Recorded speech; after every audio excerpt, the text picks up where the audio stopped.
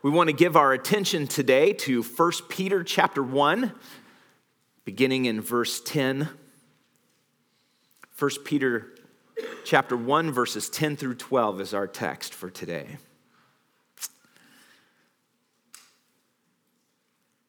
Concerning this salvation, the prophets who prophesied about the grace that was to be yours searched and inquired carefully, inquiring what person or time the Spirit of Christ in them was indicating when he predicted the sufferings of Christ and the subsequent glories.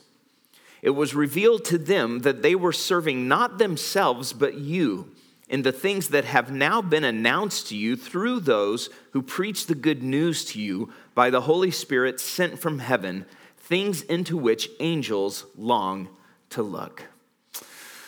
Lord, as we come before these words that you have spoken, we ask that you will make our hearts soft, that we will grasp with amazement what you have accomplished in our lives in saving us. Guard us from the temptation, really the lie, that we would be that we are marginalized, that we are on the fringes. Lord, we ask this because of your greatness and because you have spoken these words to us, to your people this morning for our comfort and our understanding. Amen. All right. Well, you probably have realized that the world that we live in and our culture increasingly thinks that the Christian faith is insignificant, that it is an ancient bunk. Now, that's not everybody, and I think that our media, and I mean that not just the news and what you see on TV, I mean the internet and writings, publications, all kinds of things, every form of media would try to convince Christians that Christianity is no longer significant. Christianity is a dying thing. I want to share with you a few thoughts from some of our greatest critics, those who criticize Christianity down through the centuries. Christianity is the most ridiculous, the most absurd and bloody religion that has ever infected the world. This is Voltaire. Voltaire was a French philosopher in the 18th century and author and critic of religion and Christianity. How about this one? Christianity will doubtless still survive in the earth 10 centuries hence, stuffed and in a museum.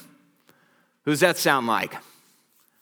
This is Mark Twain, which is a certain source of sadness for me because I love reading Mark Twain. I think he is one of the most insightful and one of the funniest American authors that's ever come out of our nation, out of our culture.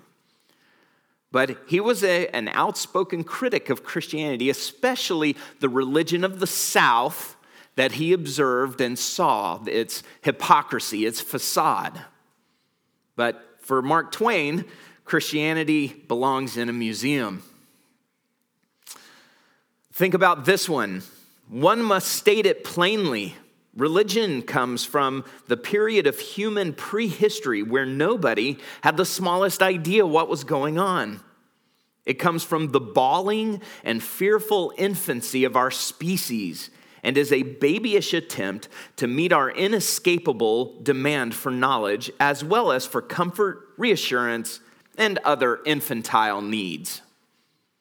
This is Christopher Hitchens, a current day atheist and author, though he's now deceased. So these men, these particular critics, I think embody much of our secular cultures over the last several centuries, their view of the Christian faith. And it is men in our age, even our decades, like Christopher Hitchens, who have popularized atheism in the West especially.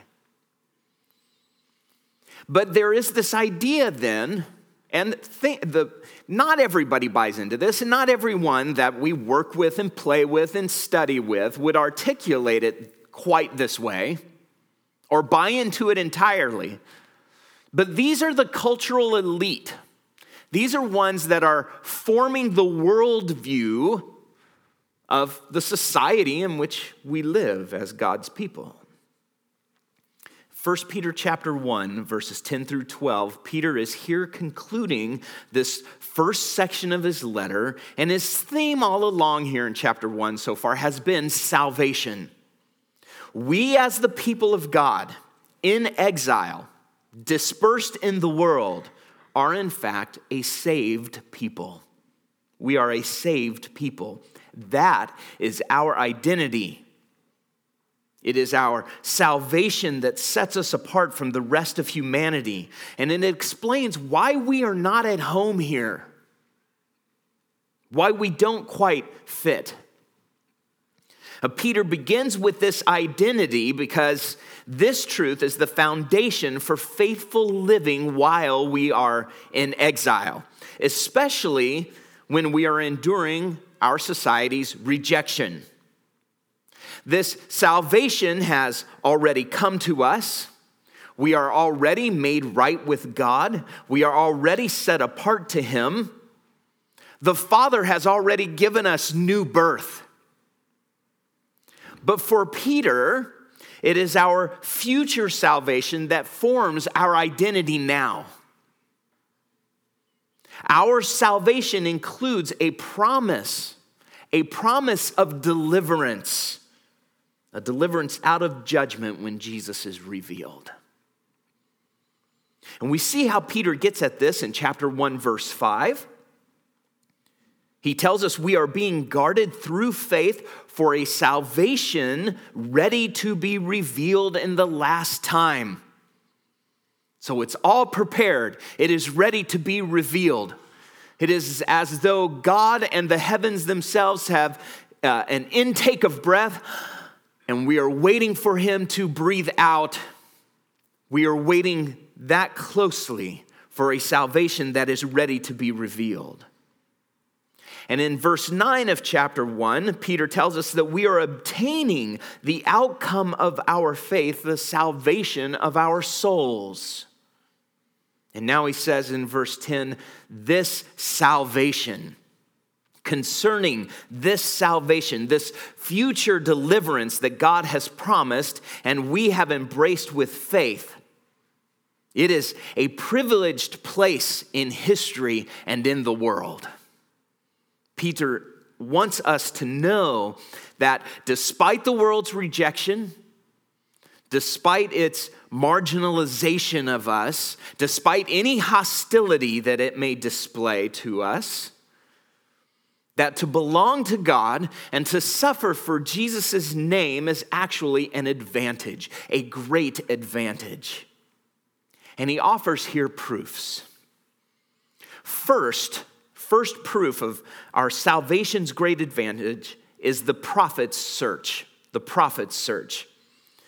Peter is pointing back to the Old Testament prophets here who spoke with God's authority, declaring God's will to his people. And most often their prophetic words were rebukes.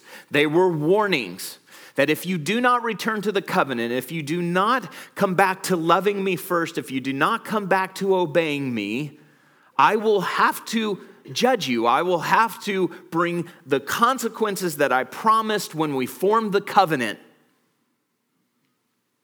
And so the prophets stood forth before the people and they spoke these words and they warned them.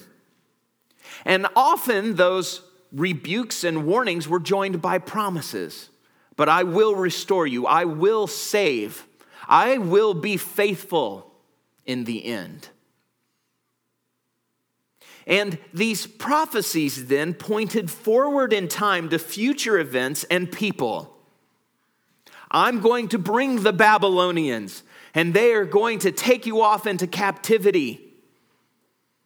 That is a warning, a rebuke and a warning, and it is a foretelling. It is a prediction. This is what I'm going to do. This is what's going to happen. And in the midst of all of these warnings and rebukes, as I said, were these promises of salvation.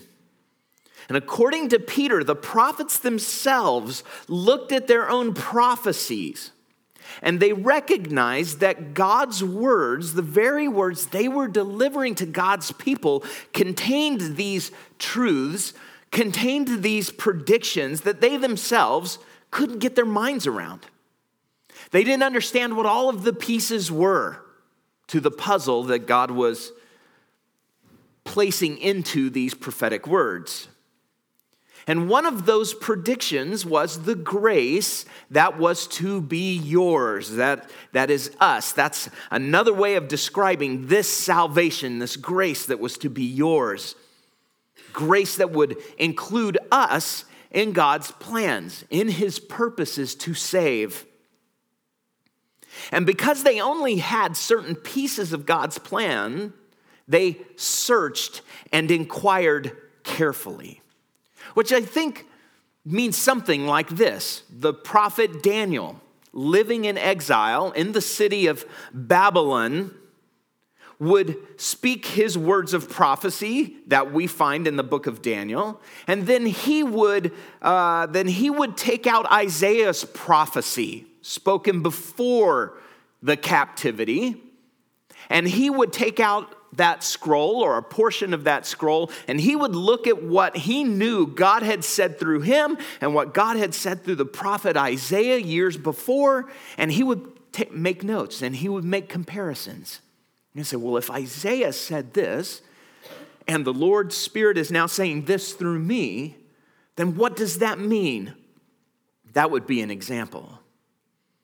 Maybe he took Habakkuk's prophecy that warned of the Babylonians coming, and he tried to reconcile that with what he saw coming in the future when he saw the kingdoms of the earth laid out before him in prophetic visions. Years later, after the exiles have returned to the land, it would look something like the prophet Malachi, whom we studied several months ago. The prophet Malachi taking Daniel's record while he was in Babylon, and Zechariah's, a contemporary prophet of his own, and the words that God was speaking through him, and trying to put the pieces together, laying them out, and asking the Lord, inquiring, what does this mean? What are you saying here? The prophets of old, Peter says, were especially intrigued by the coming of the Messiah, the Christ, his sufferings, and his glories that would follow. This is what they saw as the centerpiece. They understood that these prophetic words were pointing forward to a Savior, a King, someone whom God would send to deliver his people. And in fact, Peter says here that it was the Spirit of Christ who was indicating these things, that was predicting that the Christ would come and his sufferings and his glory. And he calls the Holy Spirit here the Spirit of Christ because Christ was at the center of all that the Spirit was revealing through the prophets. And so the prophets are especially intrigued by this, and they mostly want to know when. They wanted to understand when. Not so much Christ's identity, what would his name be? Or who would his family be? In fact, they knew that he would come through the line of David. I think that is something that was obvious to them. Because only someone from the line of David could be rightfully king. And they were looking for a king. But they are looking for when in the program would this take place? When would this happen? How would it happen? What would the circumstances be? And why sufferings? What does that mean? How could this Messiah king, this Savior king, how could he be subjected to suffering? And we see the same curiosity in Jesus' disciples, don't we? After he had risen from the dead even, he is visiting with them, he is commissioning them, he is getting them ready for his departure. And in Acts chapter 1, verse 6, we're told that when they had come together, they asked him, Lord, will you at this time restore the kingdom to Israel? They understood. They had seen all of the pieces. They knew he had risen from the dead. They even, at this point, understood that there was something more to who Jesus was, his identity, and what him being the Messiah, the promised king, what that meant. And they are putting the puzzle pieces together. And they are saying, is now the time? Are you going to do this now? And in verse 7, he said to them, it is not for you to know times or seasons that the Father has fixed by his own authority. I think that's kind of the answer the prophets got for the most part as they searched and inquired carefully as to when these things would take place. What would the circumstances be for this Messiah, this Christ to come? But they studied it. They searched it. It was the driving force of their understanding of what God had revealed in their scriptures. They were preoccupied with it. So our salvation, this grace that is ours, has always been at the center of God's plan. And it has fascinated the prophets. They are searching for it. That's a sign that in all of God's revelation, all that God has spoken, in all of his workings with his people in the First Testament, the Old Testament, the Old Covenant, at the center of it is not just what God was doing then, but it was always pointing forward. It was always pointing to something else. And Peter is saying that it is our salvation. It is we, the people of God today, to whom all of that was pointing. This is what he gets at in this next proof of our salvation's advantage. And that is the apostles' gospel. The apostles' gospel. Look at verse 12. It was revealed to them. So the prophets did gain something from their inquiry, didn't they? From all of this searching, from all of this studying, from all of this praying, all of this seeking of understanding, they did get something. It was revealed to them, what? That they were not serving themselves, but you. So the prophets, it was made clear to them that this did not have to do with their current day, their immediate lives and context and circumstances, but that this was something that was going to happen far off. They saw it afar off. And they saw you. Who's you? Us. Right? They didn't get all of their questions answered, but they got enough to know that all of the benefits and all of the advantages of this salvation belong to a future people, not themselves. And Peter says that people is you. It's us. The when and the how that the prophets were looking for has now come to pass. That has come to pass. And they have been announced to us, declared to us. The promised Christ has come. He has endured the sufferings that they predicted. He has received the glories that were predicted by the prophets. And this declaration has come through those who have preached the good news to you. Now, this phrase, preached the good news, is actually all one word, and it is the verb of the gospel. So we have the noun gospel, and this is the verb form of that word, which means those who gospelized you. Or, really the word that we use for it is evangelized, because that's what the word evangel is. It is an English way of saying the Greek word for the gospel, euangelion. Okay, so those who preached the good news to you, those who evangelized you, those who gospelized you, those are the ones who have announced then that this has all come to pass. in the gospel is the revelation and the explanation of Christ's appearance. It explains his sufferings and reveals them now to be the temptations that he endured, being 100% man, being human, incarnate. It has revealed that his sufferings included a torturous walk to the cross and then crucifixion, death on that cross. And his glories in the gospel are now revealed to be his resurrection from the dead and his ascension into heaven to be at God's right hand, to rule and to reign as king. Those are the sufferings and the glories that the gospel now unpacks, that now reveals to us. And it is good news because his death and his resurrection mean the forgiveness of sins. His death and his resurrection mean reconciliation with God. Instead of being God's enemies, we can be reconciled to him. Peace can be made. And in the end, ultimately, Jesus' death and resurrection mean escape from his judgment, which is sure to come. And Peter will not let us leave that part out of the gospel.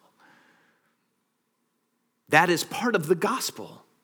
The gospel message is not just God loves you and Jesus died for you to forgive your sins. The gospel message is if you do not repent and if you do not turn from sin, if you do not receive the salvation and the refuge in the person of Jesus that God has provided for you, you will face judgment. That is also part of the gospel. So in this proclamation then, to us, that has all been unpacked. That's all been revealed. And for Peter's readers, those to whom he's writing, those who preached this might have been others than the apostles. They may have heard the gospel from other preachers of the gospel, from other evangelists. But they bore the apostles' message, the apostles' gospel. That has been passed on from Christian generation to Christian generation. It is still the apostles' gospel that we preach today, that we bear forth, that we give witness to. So just as the prophets of the Old Testament were God's spokesmen pointing forward to salvation, so the apostles were God's spokesmen announcing and explaining this salvation. Just as the prophets were directed by the Spirit of Christ, it was the Spirit of Christ in them that was revealing these things, that was guiding and inspiring their words. And just as they were directed by the Spirit of Christ, so the apostles preached the good news by the Holy Spirit sent from heaven. And Peter here is referring to the event at Pentecost, Acts chapter 2, where the apostles are gathered waiting for the coming of the Holy Spirit, whom Jesus had promised would come. I'm going to send another. I'm going to send the Spirit. You go to Jerusalem and you wait there. And so there they are waiting, and in Acts chapter 2, the Holy Spirit arrives. He is sent, and they begin to proclaim and preach this very same gospel. And so the prophets, directed by the Spirit of Christ, delivered these prophetic words, studied them, tried to understand them. This was the focal point of everything they said and everything they wrote, even to the point that they pulled them out themselves and said, what was God saying through me? What was he getting at? Tried to put all the pieces together. Then come the apostles, The Holy Spirit, through them, preaches the gospel, takes everything that is in that text that the apostles have, the same texts that the prophets were looking at, and explains it and reveals it to them. Jesus explains it and reveals it to them and says it was all pointing to me. They then preach it and proclaim it, and now we have heard it. We are the people of God. And this salvation that we know is an advantage to us in this life and in eternity. So the third proof then that Peter offers is just this one little phrase at the end of verse 12, things into which angels long to look. That is, the angels wonder. So we have the prophet's search, we have the apostles' gospel, and we have the angels' wonder. Now, the Bible tells us quite a bit about what angels do, but it does not tell us much about what angels think or what interests them. We know that they are God's messengers. That's what the word angel means, messenger. And we see them in the Bible delivering messages from God to people. And sometimes those are warnings, sometimes those are directions, you need to do this. Sometimes they are announcements, this is going to happen. Sometimes they appear in visions or dreams, and sometimes they just appear. But they bring God's messages to people. Sometimes they were sent to strengthen and to comfort people. Sometimes they execute judgment in the world. Can think about Acts chapter 12 even, where Herod, king of the Jews, gives a speech and he is celebrated by the masses, and they begin to say it is the voice of a God, and instead of giving God glory, he takes the glory for himself and he is struck down by worms, but it is that he is struck down by an angel. So sometimes angels execute judgment, and there are many other examples. But these angels make up God's hosts, God's armies. And we also see them in Scripture opposing demonic forces in the spiritual realms in spiritual combat. We know that the cosmos, the universe, is at war. And that Satan and his forces, his demons, those in allegiance with him, are seeking to undo and undermine God's will and God's glory. The angels are involved and engaged in that combat, in that war. And sometimes we're given little glimpses of that in Scripture. Ultimately, we know this, that angels exist to serve God and to worship him in the heavenly realms. In fact, there are some classifications of angels that's all they do.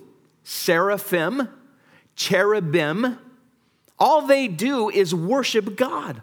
All they do is fly around and proclaim, holy, holy, holy is the Lord God Almighty, who was and is to come. And that's all they do, because God is so worthy and so glorious that they have been created for the very purpose of doing nothing other than proclaiming it constantly.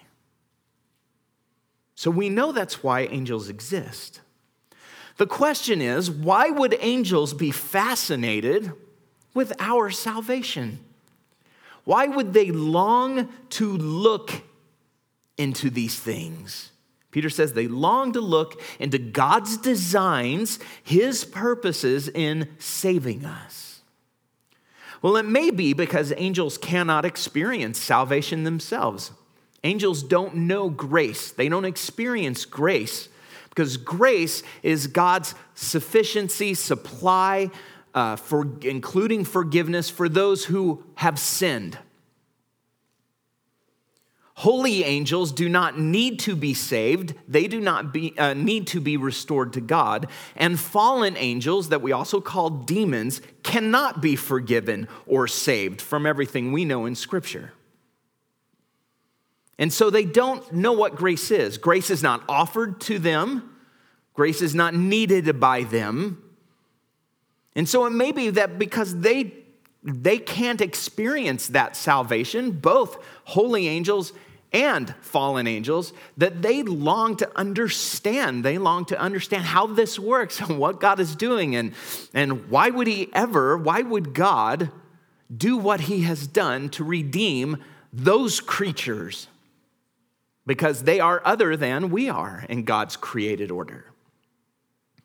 I think the answer to that, and the angels know this, is that we, mankind, men and women alone, are made in God's image. Never are angels described as being made in God's image.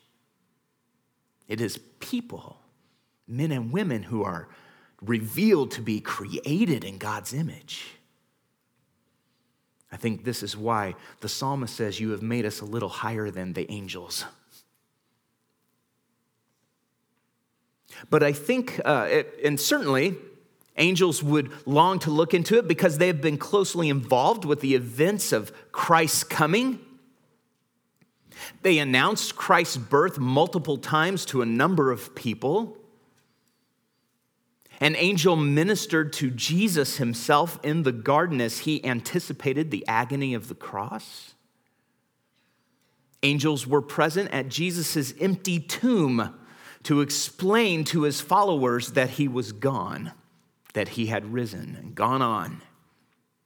So they've been involved in these things. They've been announcing it. They've been directing people from the very beginning, even before Jesus was born, visiting Zechariah and telling him he and his wife Elizabeth would give birth to John. They were to name him John. He would be the forerunner of the Christ, the Messiah. He was coming. An angel visits Mary and explains to her that she has been chosen among all of the women on the planet to bear the Son of God.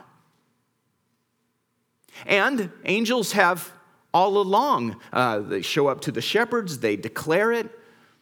Angel visits Joseph in a dream and tells him, "Get out of Jerusalem, go into Egypt because Herod's going to kill all of the infants, 2 and younger." So angels have been in this thing from the beginning. No wonder they're looking at it and trying to figure out with wonder and amazement, what is God doing?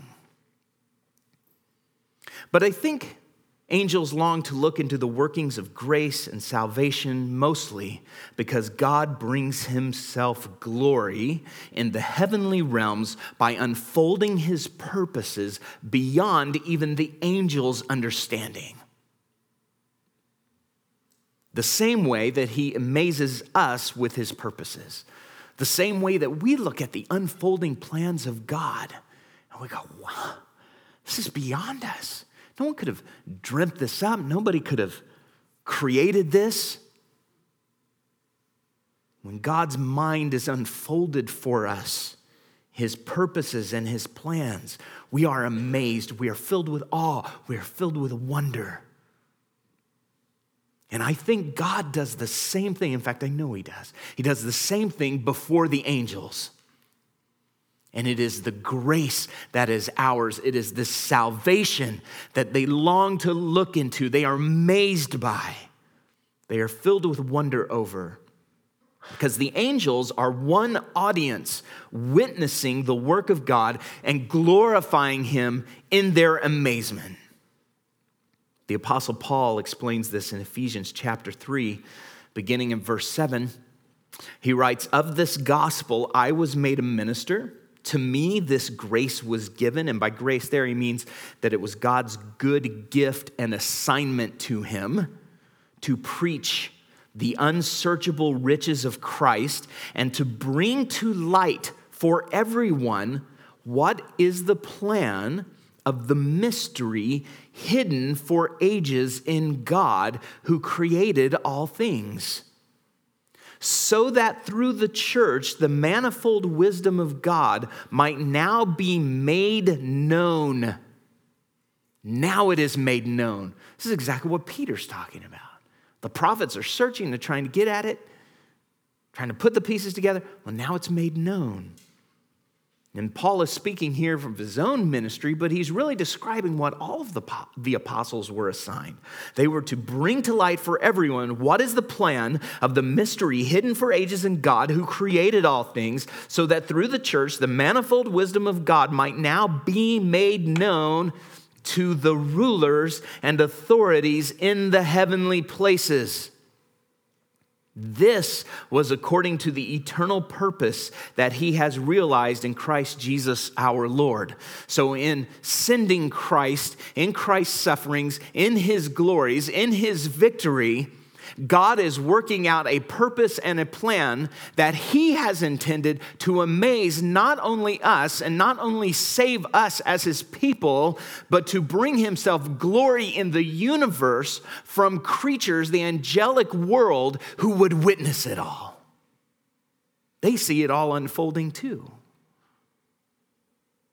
And this was according to the eternal purpose that he has realized in Christ Jesus our Lord. It's all right there in the person of Jesus. But Paul saw himself as a spokesman, as the explainer, as the revealer of these things. And at the heart of it is the angel's wonder. You see, the world that we live in does not comprehend that the eternal purposes of God are being worked out in some little building over on the west side of Linwood. But they are. You are that people. You belong to that people. I would never say, that we are the only people. But we belong to that people. That is our place in history. So our salvation then, this grace that is ours, has always been at the center of God's plan. It's always been at the center of his purposes, the eternal purpose, Paul said. It was embedded in the prophetic words of God's spokesman. It was revealed, yet it was hidden from understanding. Part of Peter's point to us here now to understand that point is to say this isn't something new. This isn't just made up. This has roots that go deep, way deep in the purposes of God. And we see them even spoken of centuries and centuries ago. And thus God's salvation of his people dominates the unfolding of history. What does the world say is at the center of history? It's wars, the economics of nations and people groups before there were such things as nations, empires. What is at the center of history? What ties it all together? Like our world would even offer the idea that it's random. That has all just happened. There is no connection. We are just a dot in space. In God's purposes, though, at the center of all of history, not just Christian history.